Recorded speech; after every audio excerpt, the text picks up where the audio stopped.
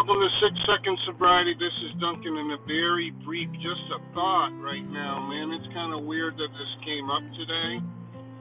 I was sitting having coffee with my friend, not my girlfriend, my friend, who has told me about, she has this book called Under the Influence by Kathleen Ketchum, K and a K. I would encourage you to get that. It's available on Amazon. It's called Under the Influence. If you have your wits about you, I don't give a shit. You're drinking hard, man. You read that thing, it'll scare the living crap out of you. At the very least, it'll just scare the crap out of you. And maybe, just maybe, you're not an alcoholic and you're just a hard drinker and something like that, or a doctor telling you're going to die, or in my aunt's case, my cousin saying, I am never coming back home the day you left for college because she was a horrid drunk, who was, by the way, 15 years sober when I got sober. She helped me. She was the one that kind of nudged me in to my recovery, right? So, anyway, we got talking about parents and employers and wives and brothers and sisters. And it was really kind of a profound, so here's the thing, she's normal. And I always learn stuff from normal people because I don't have that perspective, right? My perspective is from the alcoholic's point of view in recovery, helping people that come in that are also heavy drinkers, alcoholics, trying to figure that shit out, and they either stay or they go, right? Permanent sobriety is very rare, bro. Okay? Like, I'm lucky that I'm in a group with a bunch of guys, and, anyway. So today, just on top of this, we had this big book meeting in the recovery, it's the text, whatever you call it, right? I think everybody, no matter what 12-step program they're in, they kind of relate to the word big book, the term big book, because that's your text in NA or AA or GA or whatever your salt and pepper is, man. Very quickly, though, she said, her brother's Alkie, right? Real Alkie, never recovered, died. So, she said, they were so concerned, not her, but I can't remember how it came up, but somebody she knows, they were so concerned about their family's reputation that they just allow this drunk to become an addict and to live on the streets and keep bailing them out, paying for lawyers, because they don't want a son that's in jail. So it's more socially acceptable. You get sympathy, your family, you gotta listen to me right now, man.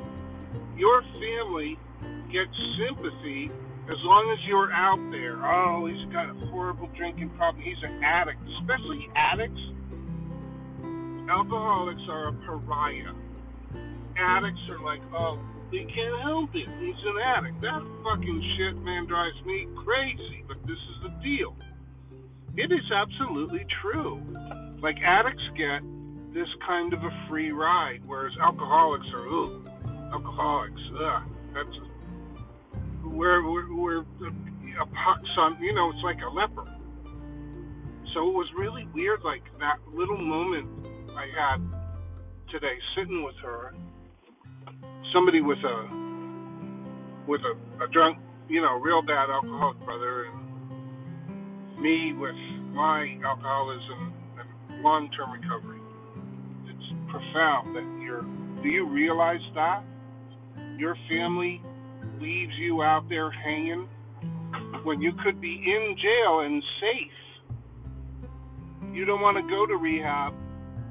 maybe they don't want to put you in rehab. They can't afford it, or most guys, by the time you get fucked up, you're fired from your job and you don't have any insurance anyway, and all that kind of crap. But isn't that a profound realization? Like, think about your family.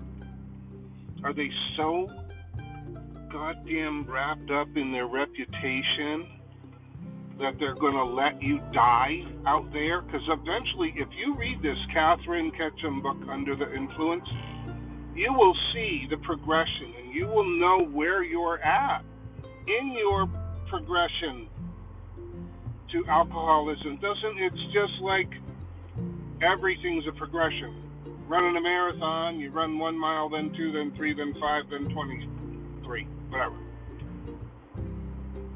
It's a very slow deterioration, but your body does break down. I'm not going to get into all the details, man, but when I came in, if I yelled, I would shit. If I ate sort of anything spicy or solid food, kind of like that, I'd throw up. I was throwing up. It is just a miracle that I didn't have some kind of esophageal issues, bleeding, all that kind of crap. I was throwing up at least 3 times a day, and 2 of those times a day that I was throwing up, I was forcing myself to throw up so I could drink more. Does that sound like a normal person to you? Or just a heavy drinker? Oh yeah, he just got a little bit of a problem. He could slow down if he wanted to. Does that sound like somebody like that? No. All right, man. So anyway, I just sort of came up today. You got to look at your family. And if you're somebody's family, if you're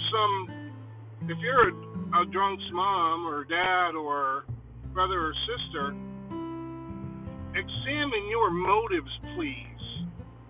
Do you just, oh yeah, Jimmy's just a drunk, he's the black sheep of the family, he can't help it.